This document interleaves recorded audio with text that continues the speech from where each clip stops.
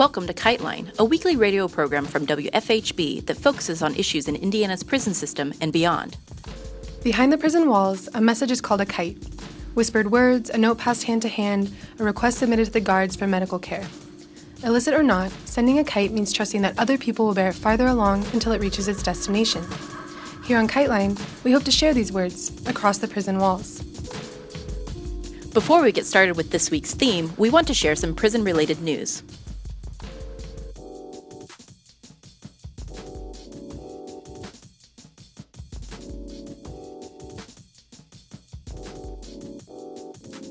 On September 28th, the Center for Constitutional Rights and Allard K. Lowenstein Human Rights Clinic at Yale Law School released a report documenting the U.S. government's use of Special Administrative Measures, or SAMs, a secretive form of extreme isolation in federal prisons disproportionately imposed on Muslims. The report documents the abuses of SAMs, which compound the debilitating effects of solitary confinement and impose near-total isolation. The measures prohibit prisoners' contact and communication with all but a handful of government-approved individuals and impose a second gag order on even those few individuals who can have contact with a SAMS prisoner. The Attorney General has sole discretion to impose and extend SAMs, which can be authorized for up to a year at a time and reauthorized indefinitely. Prisoners have no meaningful way to challenge the designation. Some prisoners have been living under these conditions for decades.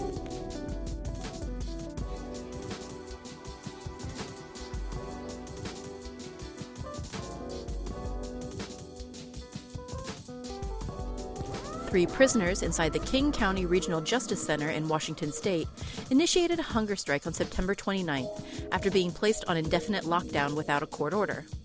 Supporters have requested that as many people as possible call 206-477-2804. That's 206-477-2804 in order to ask that the prison director, Edwin Bautista, suspend this coercive punishment.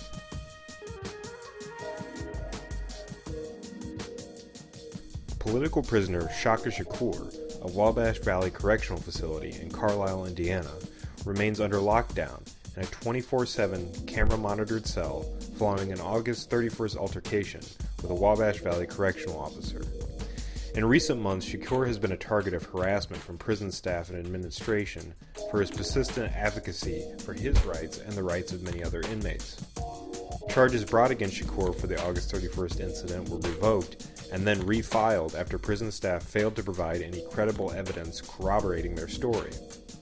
Staff have also backfiled charges on two alleged instances of Shakur threatening correctional officers.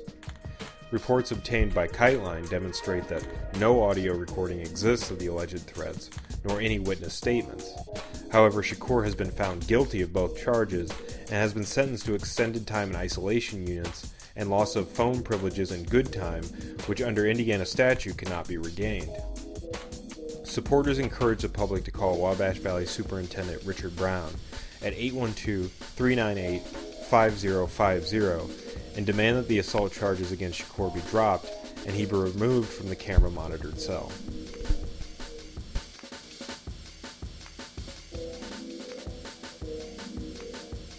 German police carried out raids against 14 apartments and a shop in order to seize cell phones allegedly related to the G20 protests in Hamburg last summer.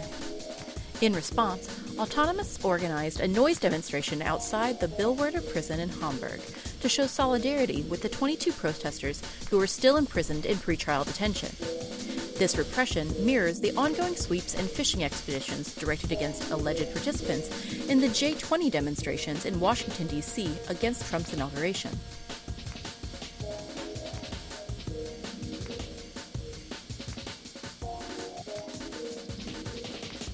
Immigrants participating in 3 years of hunger strikes and work stoppages at the Northwest Detention Center in Tacoma, Washington, just won a victory.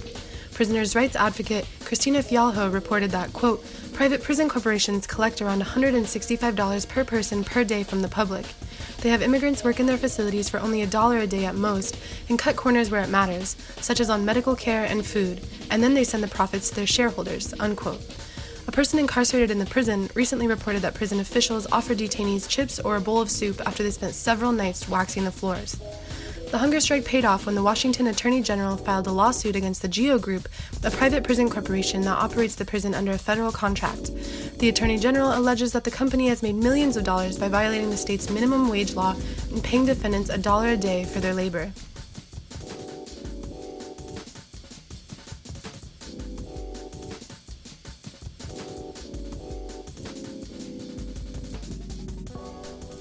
Last Sunday, participants joined in the first ever Bloomington Running Down the Walls.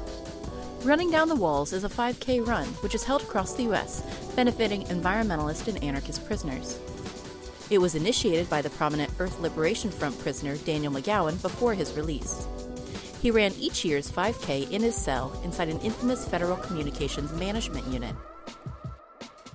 This year, Marius Mason, former Bloomington resident and current eco-sabotage prisoner, joined in the tradition. This is his report back. He says, "We were able to do a solidarity walk for the Running Down the Walls event. Even though only one of us ran, I was pushing a friend in a wheelchair. We talked a lot about prisons and the role they play in society and about some of the political prisoners behind bars for so many years. We talked about conditions in prison, especially access to medical care, as that is a huge issue here at Carswell, which is a medical facility and has a large percentage of prisoners who desperately need care. It was a beautiful day and we had a good walk. I hope that I will be able to get some of the follow-up notes about the events, where they happened, and what was written for them. It's not so easy to feel connected."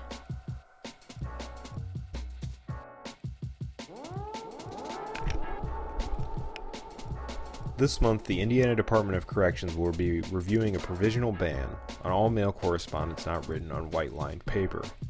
According to IDOC Director of Communications Ike Randolph, the policy was implemented to prevent the trafficking of drugs in IDOC facilities.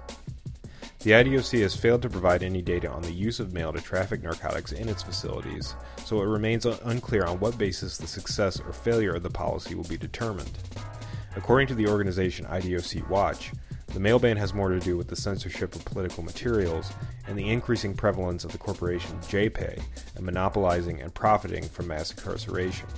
Quote, "The ban and rise of JPay services as a means of political repression, as mail and visits can be more easily monitored and intercepted online, in an attempt to limit prisoner support and humanity, as prisoners are already devoid of human interaction."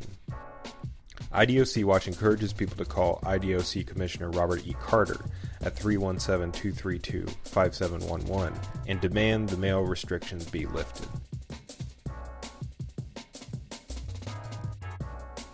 This week is the first episode of several about the intersection of media and prison struggles. In January 2015, journalist Barrett Brown was sentenced to 63 months in prison for his role reporting on Anonymous's hack of Stratfor, a private security and espionage company. Today, we're sharing a talk he gave at the Fight Toxic Prisons conference last June in Denton, Texas. He describes his engagement with Anonymous and the Hacking Collective's campaign against private security companies, alongside reflections on his time in the Texas Department of Criminal Justice. Here he is.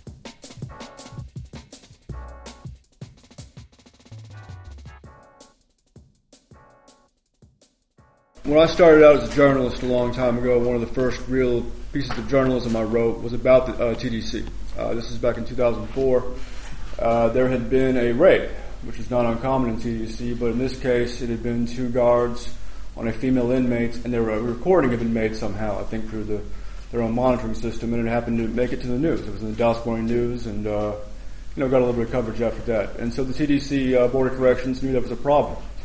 And at their next meeting, they set about solving that problem, and they enacted new policies that made it harder for inmates to talk to reporters. And so I wrote up that piece and, got my money, and afterwards realized, well, what have I just done? Because it doesn't really matter if you have the information. It doesn't matter if you present the information. So I thought, well, this is a small policy journal I'm running for, and I'm doing some other political stuff, and maybe if I keep going, eventually I'll have a larger reach, and these things can, move policy, which is what the role of journalism in a free society is to be the eyes and ears of the electorate. So I kept working at being a journalist and wrote for a number of publications, which I write for Vanity Fair, The Guardian, Huffington Post, New York Press, Steam Magazine, a bunch of others. Wasn't working. Things were deteriorating, it seemed. And it wasn't just because I wasn't able to do it. It's because even when the great working journalists out there, who are spreading themselves thin to cover what's important, even when they got those stories, it just didn't matter.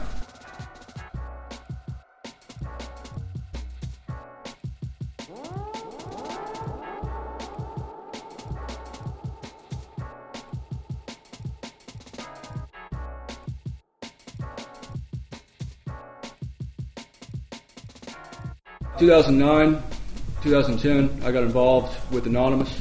I've been writing about them because I was interested in mass online collaboration. I've been an anarchist since I was about 13 years old when I read Alexander Berkman and then later Emma Goldman.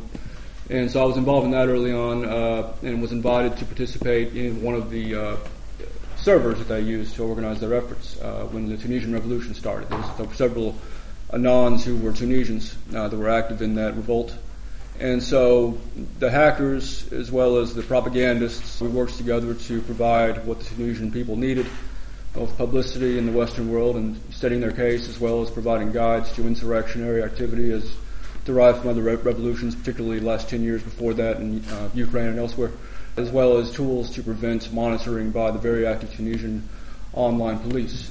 We were, just doing our thing, doing what one might expect that an American citizen has the right to do, which is to support a democratic revolution abroad. Then it came to light that we were being monitored by an intelligence contracting company led by a bunch of ex-military people called H.B. Gary Federal. And this turned out to be an example of a larger industry that had grown up almost unknown in the last 10 years, of companies that now the CIA and NSA and other alphabet soup agencies here and abroad can now contract out their dirty tricks and black ops and surveillance and whatnot to companies that are even less accountable than they are, and who don't have to even pretend to follow the rules, and who in many cases have very, very impressive capabilities in terms of deception, in terms of disruption, in terms of framing people. And so a dispute arose between Anonymous and this H.B. Gary company over this guy was bragging he identified our leadership. And the next day, a team of anonymous hackers broke into his servers and stole 70,000 emails from his company, including emails between his company and other companies of that same stripe, his company and the FBI, his company and the NSA, and his company and Google, Apple, and a couple other larger firms that are actually in the national security game these days. It became a big deal just because it was a dramatic hack, and we were well positioned to get these emails in front of the press, and it became a massive story. The guy had to resign. A congressional investigation was called for on the floor of the House.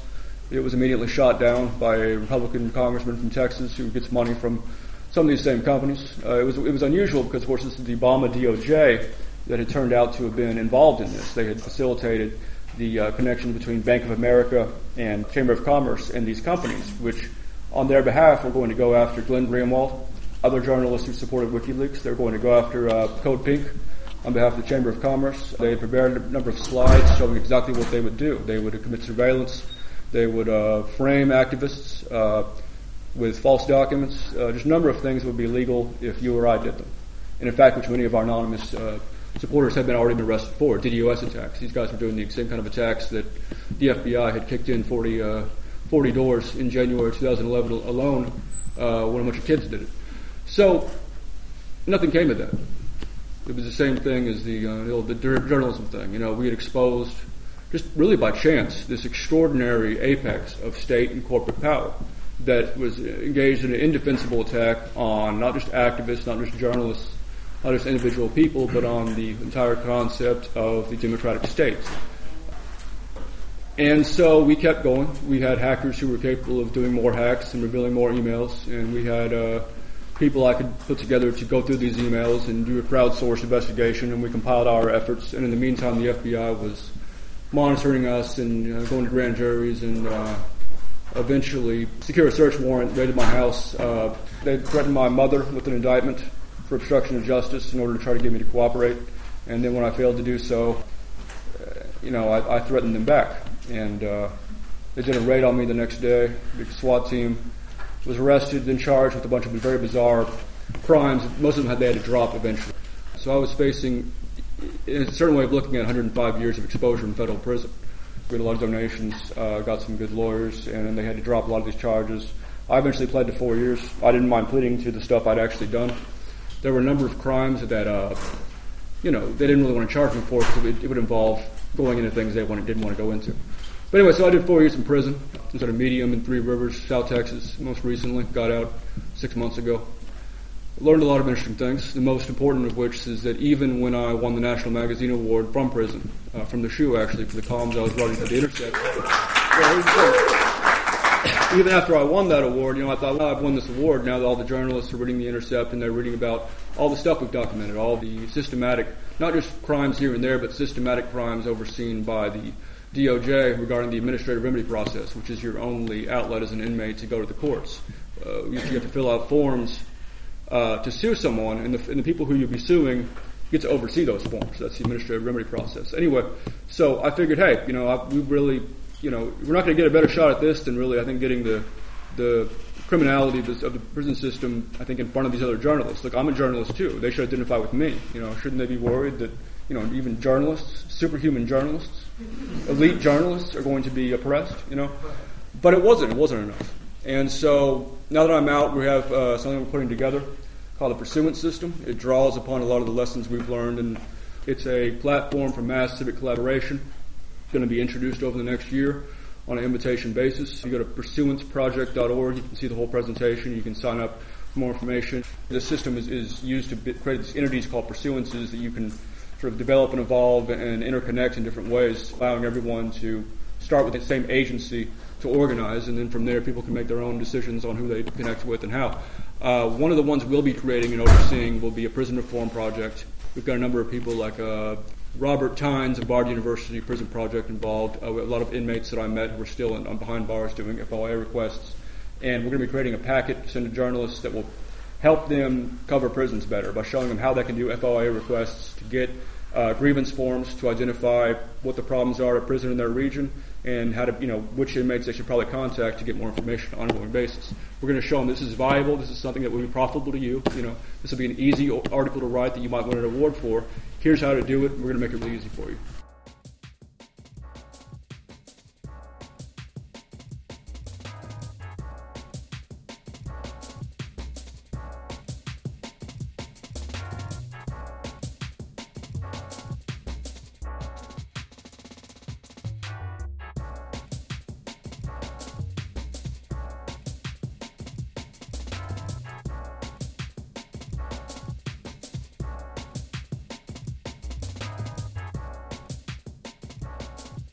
Have you been told or threatened that these types of public presentations or speaking out about your experiences will land you additional penalties with the legal system?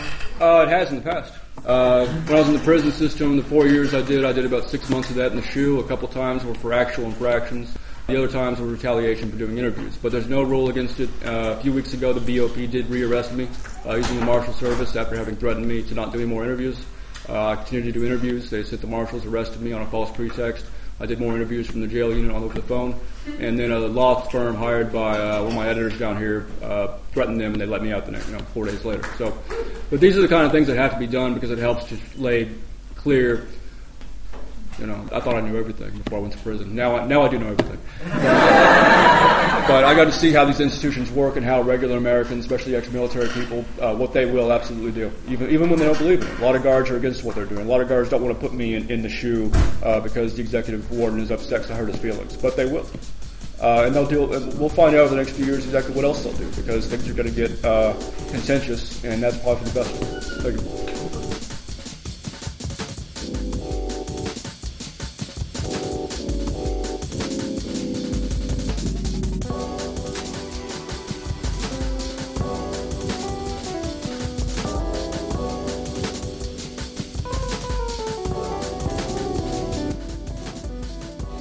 This has been KiteLine. Anyone affected by the prison system in any form is welcome to write us via our P.O. Box, KiteLine Radio, P.O. Box 2422, Bloomington, Indiana, 47402. KiteLine wants your feedback. You can reach us via email at kitelineradio@gmail.com or find us on Facebook. Are you or someone you care about affected by the prison system? You can call us to record a message to be played on the air at 812-269-2512, or you can use this number to record a message to a loved one behind bars. You can hear previous episodes of our show or get more information on the prisoners or stories covered on KiteLine at our website, kitelineradio.noblogs.org. You can also find our podcast on iTunes. KiteLine is intended as a means of communication between people across prison walls. We are not responsible for all views expressed on the program. WFHB, its contributors, or any affiliates airing this program are not responsible for the views expressed on the show. This has been KiteLine. Join us every Friday at 5:30 p.m. for more stories, news, and insights about the impact of prison on our communities. Thank you for listening.